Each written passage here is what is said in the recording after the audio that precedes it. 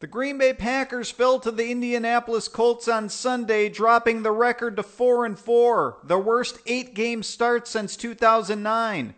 The silver lining? They're still just a game out of first place in the NFC North. Where do they go from here? We'll ask Stephen Watson of WISN TV. It's all coming up on Railbird Central next.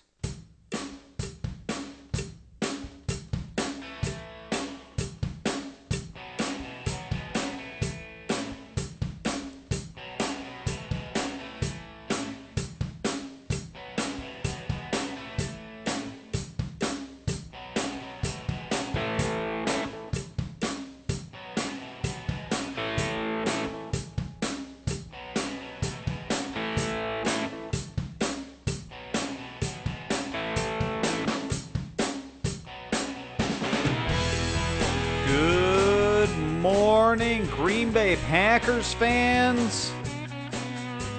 Welcome to Railbird Central at Cheesehead TV. I'm your host, Brian Caribou. We're talking some Packers football this morning. We're rehashing a loss to the Indianapolis Colts, unfortunately.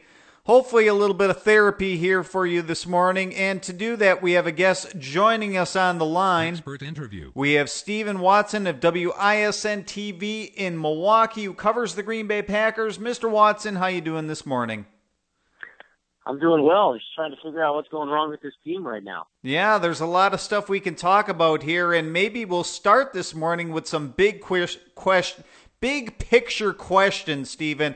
I'd ask you if this team is Super Bowl contenders, but I guess the more appropriate question is, are they playoff worthy?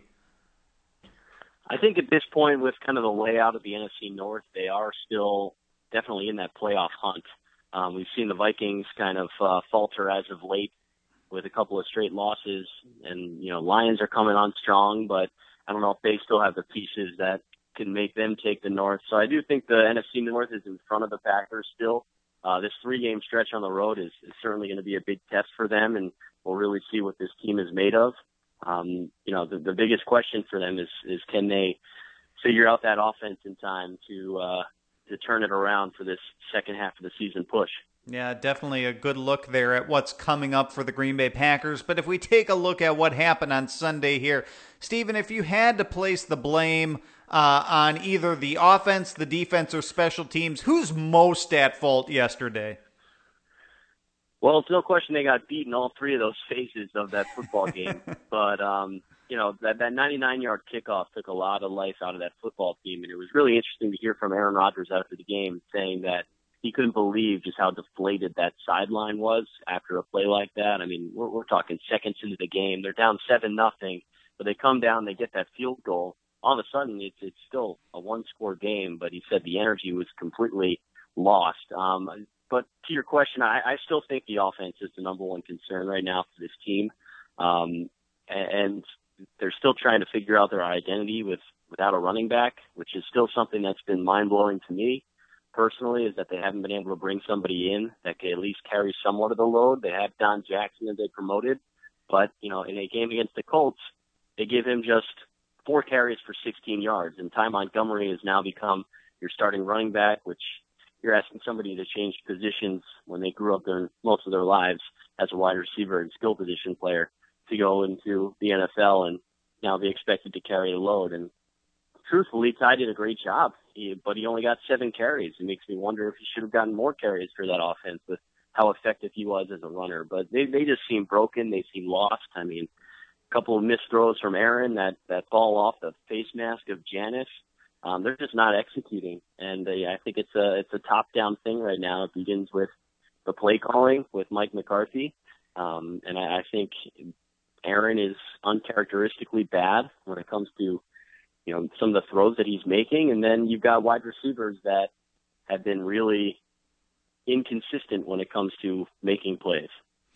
Well, we'll talk more about Aaron in a second here, but to kind of use your comments as a jumping off point, after watching Ty Montgomery on Sunday, would you say he's a running back now, or a wide receiver, or what is he?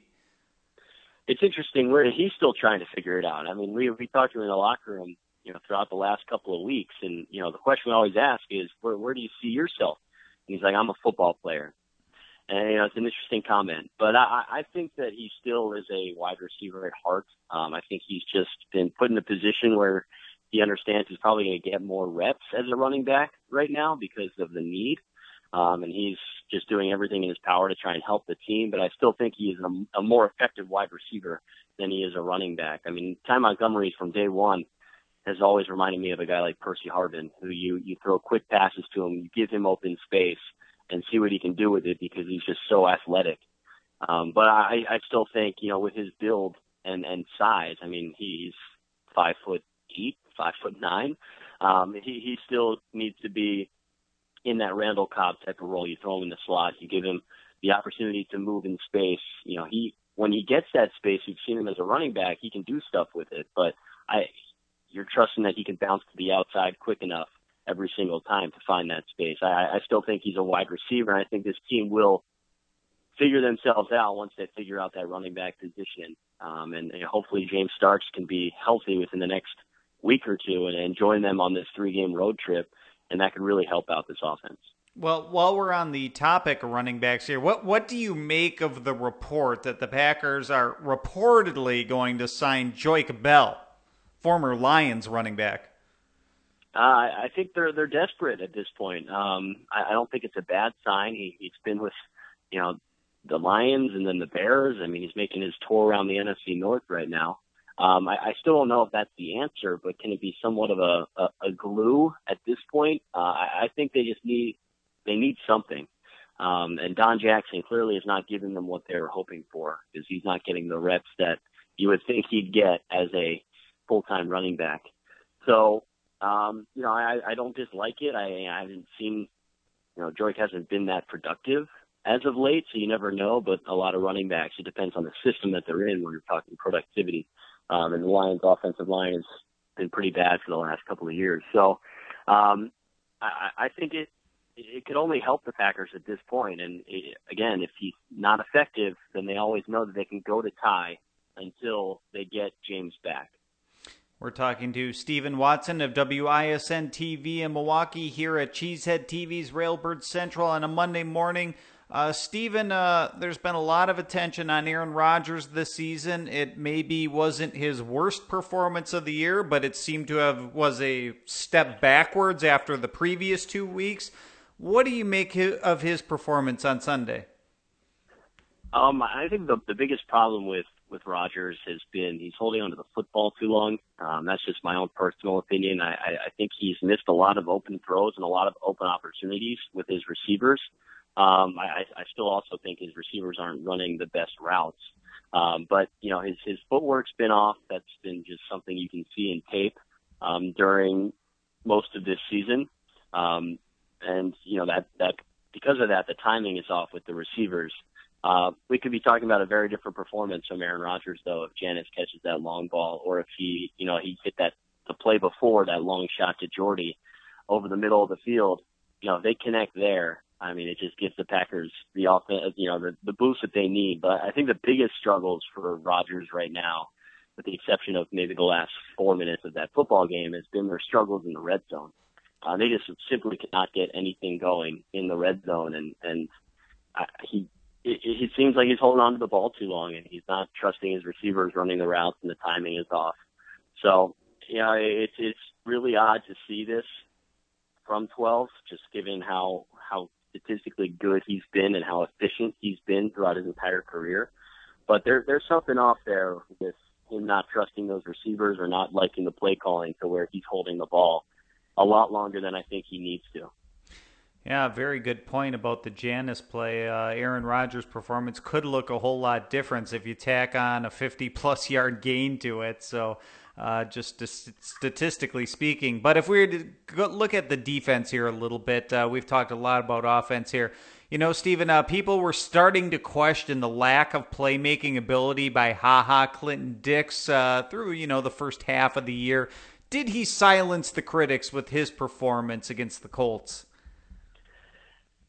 Yeah, as a playmaker, he did. He stepped up. He not only had those 2 interceptions, but he had that key sack on Andrew Luck in the first half. But, then you look at that 3rd and 10 play in the fourth quarter late in the game, and HaHa went high on luck and missed that sack opportunity that would have potentially given the Packers the ball back with a chance to tie the game. Instead, they got that first down to T.Y. Hilton over the middle.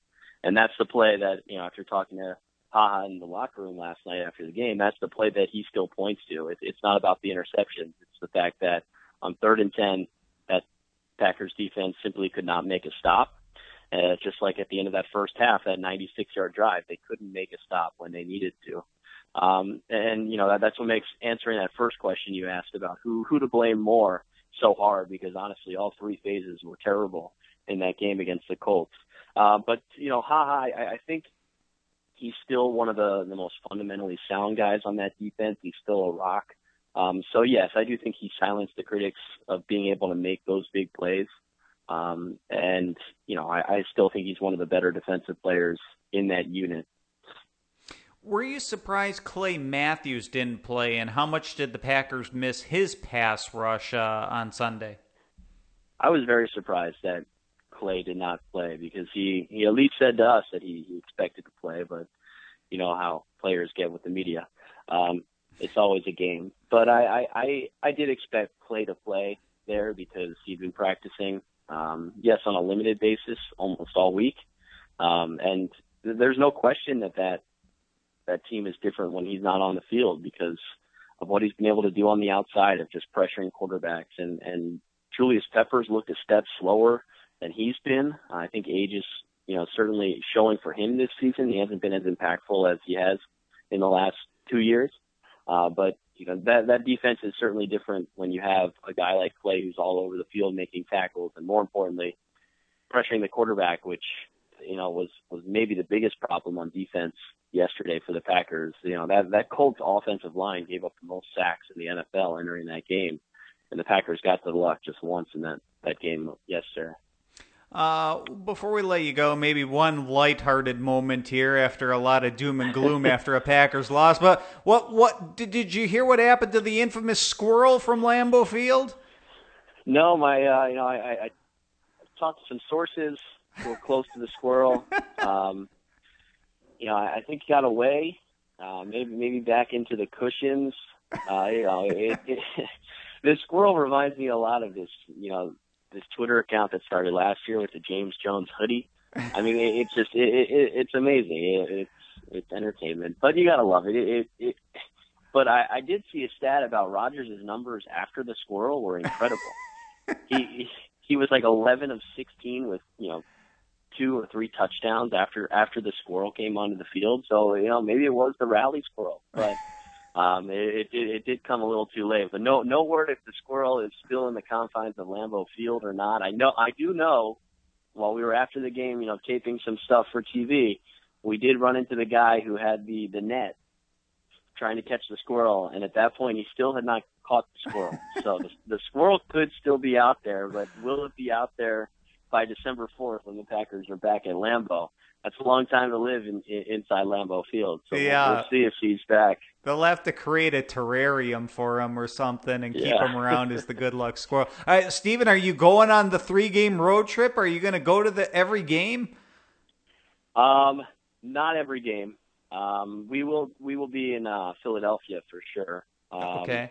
But we'll have somebody there. Sounds good. It won't be me. It won't be me personally, but we'll have coverage, and we'll obviously be watching very closely because let's be honest, that could be the turning point of the season as long as they can stay in the thick of the North at this point, because they do still have the Vikings coming at home, and another opportunity with the Lions as well. So I do think that. If they can take 2 of 3 on the road here, I still think we'll be in pretty good shape. Sounds good. We'll look for your coverage from the studio coming up. Thank you so much for taking a few moments to talk to us this morning, and keep up the good work. I appreciate it. Thanks for having me on. Thank you. Take care. Stephen Watson of WISN TV in Milwaukee, covering the Packers and talking to us here on a Monday morning as we try to wade our way through another Packers loss here this morning, but let's continue on with the show. Packers news of the day. All right, the Green Bay Packers lose 31-26 to the Indianapolis Colts on Sunday. Like I said, dropping the record to 4-4 on the season. You know, we're going to get to the Chips report in a second here, but just in general, kind of my biggest takeaway is I'm surprised, especially at the offense on Sunday. You know, taking a look backwards here, even though the Packers lost the previous week, last week against the Falcons, this was still a team that scored 32 points on the road in Atlanta. And to me, it really looked like, oh man, the offense was turning around. They're hitting their stride. They're figuring things out, even as if they've got injuries at running back and tight end and all those places and offensive line. And they were running the old West Coast type of offense, dinking and dunking their way down the field. And then Sunday happened, and they're coming home, and you just expect it to continue against a defense that's certainly nothing special with the Indianapolis Colts. And I just don't get several decisions the Packers made. Like, when Ty Montgomery is averaging over 7 yards a carry, why not use him more? 1 week after Trevor Davis and Geronimo Allison scored touchdowns, why not use them more? And why the emphasis on using Richard Rodgers so heavily? I'm not saying never ever, throw the ball his way, but 6 targets in the first quarter? What's up with that? Just some head-scratching moments from this Packers offense, and I just can't figure out why they can't be more consistent on that side of the ball. But as always, to kind of wade our way through this game, our post-game Chips report, as we do here the day after the game, always here at Railbird Central. So your blue chip performers, the best of the best, the cream of the crop from yesterday's game. I always, two players from every category here. Clinton Dix gets one of them. He gets the top billing. And you can argue all you want about, him missing the sack in the fourth quarter. And I agree, it's a play he should have made. But when you create, as a safety, 2 turnover-inducing plays on the defensive side of the football, that overcomes any shortcomings. And if you're questioning why he might be in that blue chip category if he didn't come up with the sack, I think you just have to ask yourself, where would the Packers be without those 2 interceptions? And I would say they would not have been within 1 score of the Colts, on the final score in the fourth quarter, with the game still in limbo, with 3 minutes left or so. If it wasn't for those 2 turnover-inducing plays, they would have been a lot further behind. And for Clinton Dix, it's a little bit of redemption.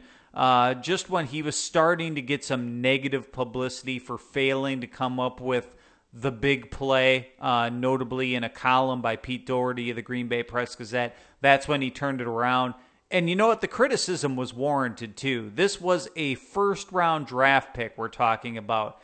It's not as if, Clinton Dix was bad the first 7 games of the season, but you expect more from him, and he finally delivered on Sunday. What you saw was a display of his range and also his ball skills. An ability to get from midfield to the sideline to make plays, not once but twice, although certainly the first of the 2 interceptions was the more impressive play of the 2. He came all the way from center field to make a play in zone coverage, whereas the second play was an overthrow by Andrew Luck, but still credit Clinton Dix for making the play. And he also had a sack earlier in the game and made 3 tackles. In fact, he played more snaps than anyone on the roster, 79 of them between both defense and special teams. So he was the Iron Man. He was the best player of the game, even if he did come up, short on that sack attempt. he at least did put some pressure on Andrew Luck, just didn't take him down. So he gets the one nod. And the other blue chip performance goes to Jake Ryan, which I thought may have been the best game of his career because he made his presence felt in every phase of the game. The best part about it for Jake Ryan was his run defense, making a team-high 11 tackles, of which I know Pro Football Focus recorded 5 stops out of that. That's basically positive plays, just tackles short of the sticks or, keeping them to short games, things like that. There's a definition to a stop that you can look up if you want. But you know what? It didn't end there. Jake Ryan also broke up a pass and pass coverage. And this was one of the first times he was ever a factor in the pass rush. Getting to the quarterback, getting credit for a quarterback hit on Andrew Luck. He also made a tackle on special teams. So it certainly wasn't Ryan's fault they lost this game. If he can string together more performances like that, he'll be in really good shape. I just thought this was, the best game of his career thus far. And we're now talking 1.5 seasons in now. So good for him. A big step forward. And if he continues to play like that, wow, he's really got a future in front of him. So good job. I mean, again, we are talking one game here. He's got to start having more games like this. But hey, hopefully this is the first of many to come, and credit him for a good performance. Your red chip performers, the good, maybe not great. One, I think, goes out to Corey Linsley, and he deserves this, especially in light of the injury to J.C. Tretter. There definitely wasn't any drop-off at all, and in fact, maybe he even played better than Tretter. You could just tell the grind of a half of season of football hasn't caught up to Linsley yet. He was very active, very adept at moving at space, even for an offensive lineman, picking up pass rushers. And you know what? There didn't appear to be any rustiness with his snaps, either under center or in the shotgun. So Aaron Rodgers had to appreciate that.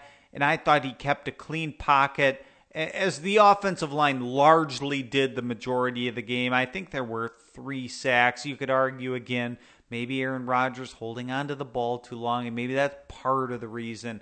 But I give Corey Linsley credit for stepping in there after so much time off, and him not being a problem whatsoever. He was not part of the problem of the Packers' offensive woes.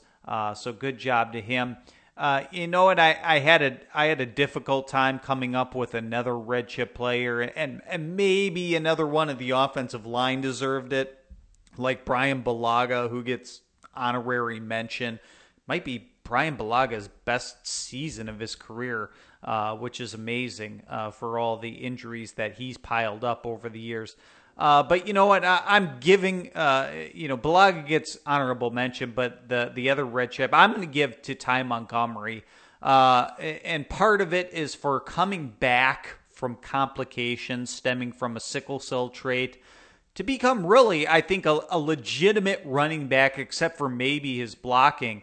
But as a runner, Montgomery averaged 7.6 yards a carry, which again made you wonder why they didn't use him more. But the statistics here in all, he had 7 carries for 53 yards, including a long of 24. He also caught all 3 targeted passes thrown his way for an additional 38 yards, so finishing just under the century mark in yards from scrimmage here. Some stats from Pro Football Focus. They put him among the league leaders in yards after contact and missed tackles since he basically took over as a running back, which just shows his potential there. I really like what he's doing. I blame the coaches for not using him more. But yeah, Ty Montgomery getting the red chip performer in this game. And then the bad, the cow chips. One of them goes to Ladarius Gunter. It seems like every game we're either acknowledging him for his good play or his bad play, and there's been no in between. And that's, where we're at with Ladarius Gunter right now, is he needs to be more consistent game to game. Sometimes, he just needs to be kind of invisible on the field, kind of like Quentin Rollins was. It wasn't a good performance by Quentin Rollins. It wasn't a bad performance.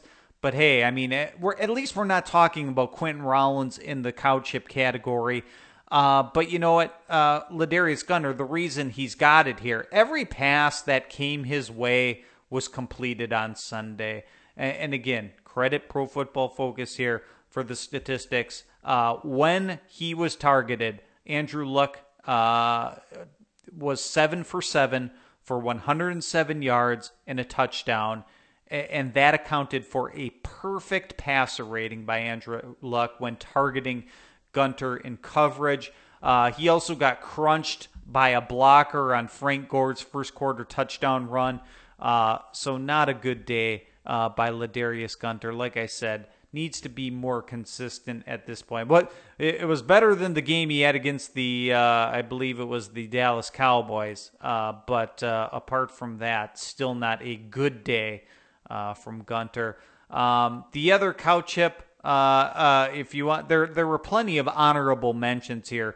Jeff Janis was an honorable mention after dropping what could have been a long touchdown pass. And you know what? I've usually given Jeff Janis the benefit of the doubt, but there was no defending that play after kind of bouncing off his face mask. Really misjudged it there. Not good. Also, Julius Peppers was the king of almost making a play on Sunday, but never closing the deal. And when you play 50 snaps, you got to close the deal once in a while. But this one, I'm actually going to... this one falls on Mason Crosby, actually. He gets the other designation here, along with Gunter, for making two mistakes, one of which cost the Packers a touchdown. On the opening kickoff, the Packers had 6 players to the right of Mason Crosby, 4 to the left, and then the kickoff went straight down the middle, making it easy for the Colts kick returner to exploit the weak side of the field. And the Packers were in a hole before 15 seconds were even off the clock, a lead the Colts would never give up. And it was so deflating just from the opening kickoff to be down 7-0 before you even blink. And then the crowd comes out of the game. You know, that was a killer right there. And then Mason Crosby also missed a field goal, albeit a long one. But it was a difficult day for the Packers kicker, which typically hasn't been the case, so he gets the designation there for 2 big mistakes, as opposed to Jeff Janis with the 1 mistake and Julius Peppers. I don't know how, it's not as if there were mistakes there. He just never closed the deal. It was a difficult decision, and you could certainly make the argument for any of them. As well as some other players as well. But yeah, disappointing loss. Not what I envisioned the Packers looking like. I predicted a win. It's not as if I haven't been wrong before. Been plenty of times where I've predicted to win and they lose, and predict them to lose and they win. So, but not what I saw, especially from the offense on Sunday. The day ahead. All right. What we're looking for on Monday, perhaps more than anything else, this report on Joique Bell. So the way the timeline goes here, I first saw it reported by Rob Demovsky of ESPN.com that they'd work out Joique Bell, just bring him in for a workout, nothing more than that. He reported this on Sunday, even before the Packers game started. And then that was followed up by Ian Rappaport of the NFL Network that the Packers would sign him. I don't know if this was the without even the benefit of a workout to see him work out first, whatever. Or I don't know if something's just getting lost in translation here. But apparently, if you believe Ian Rappaport, the Packers are going to sign Joique Bell. And it's I found this a little bit curious considering that James Starks should be ready to come back. And I perhaps thought he would come back for the Colts game, and perhaps I was a little overzealous in that thinking. But that's still what makes this a little bit of a head scratcher, because they also have to make room for him. And I really don't have a feel for what the Packers are going to do. You wonder a little bit if Don Jackson's job might be in jeopardy, considering how little the Packers have utilized him. Maybe you just cut a running back to make room for a running back and then hope you can put Don Jackson back on the practice squad.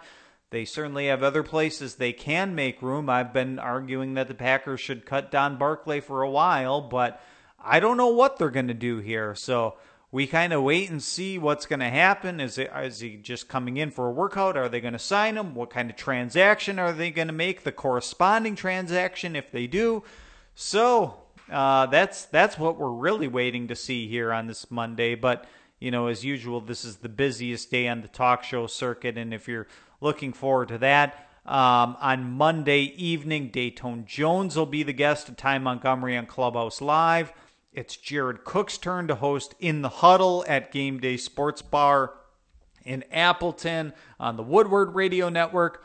Morgan Burnett will be the guest on Packers Live with Larry McCarron, recording live from the Lambeau Field Atrium on Monday. And Jeff Janis is the guest on The Game Plan, heard on WTCX Radio in Fond du Lac.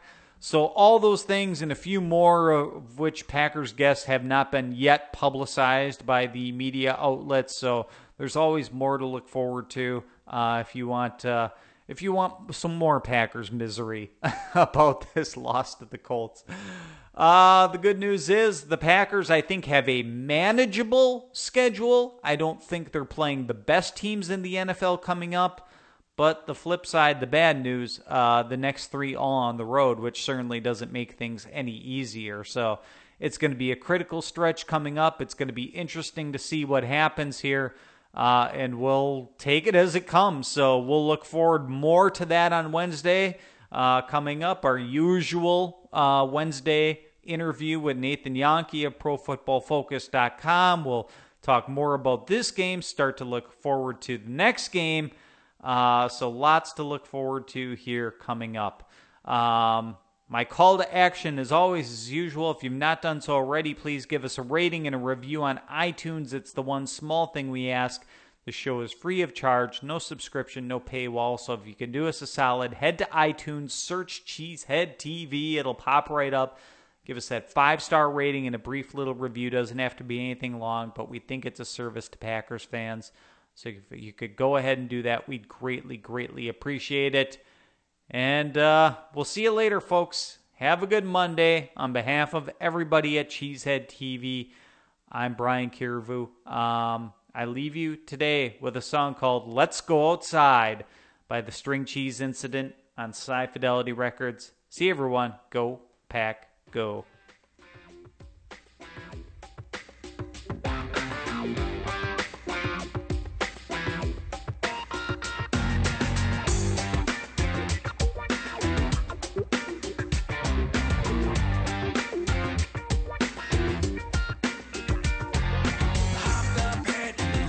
Said that you had enough to drink today. With the full bouquet and the 15 bits of flavor.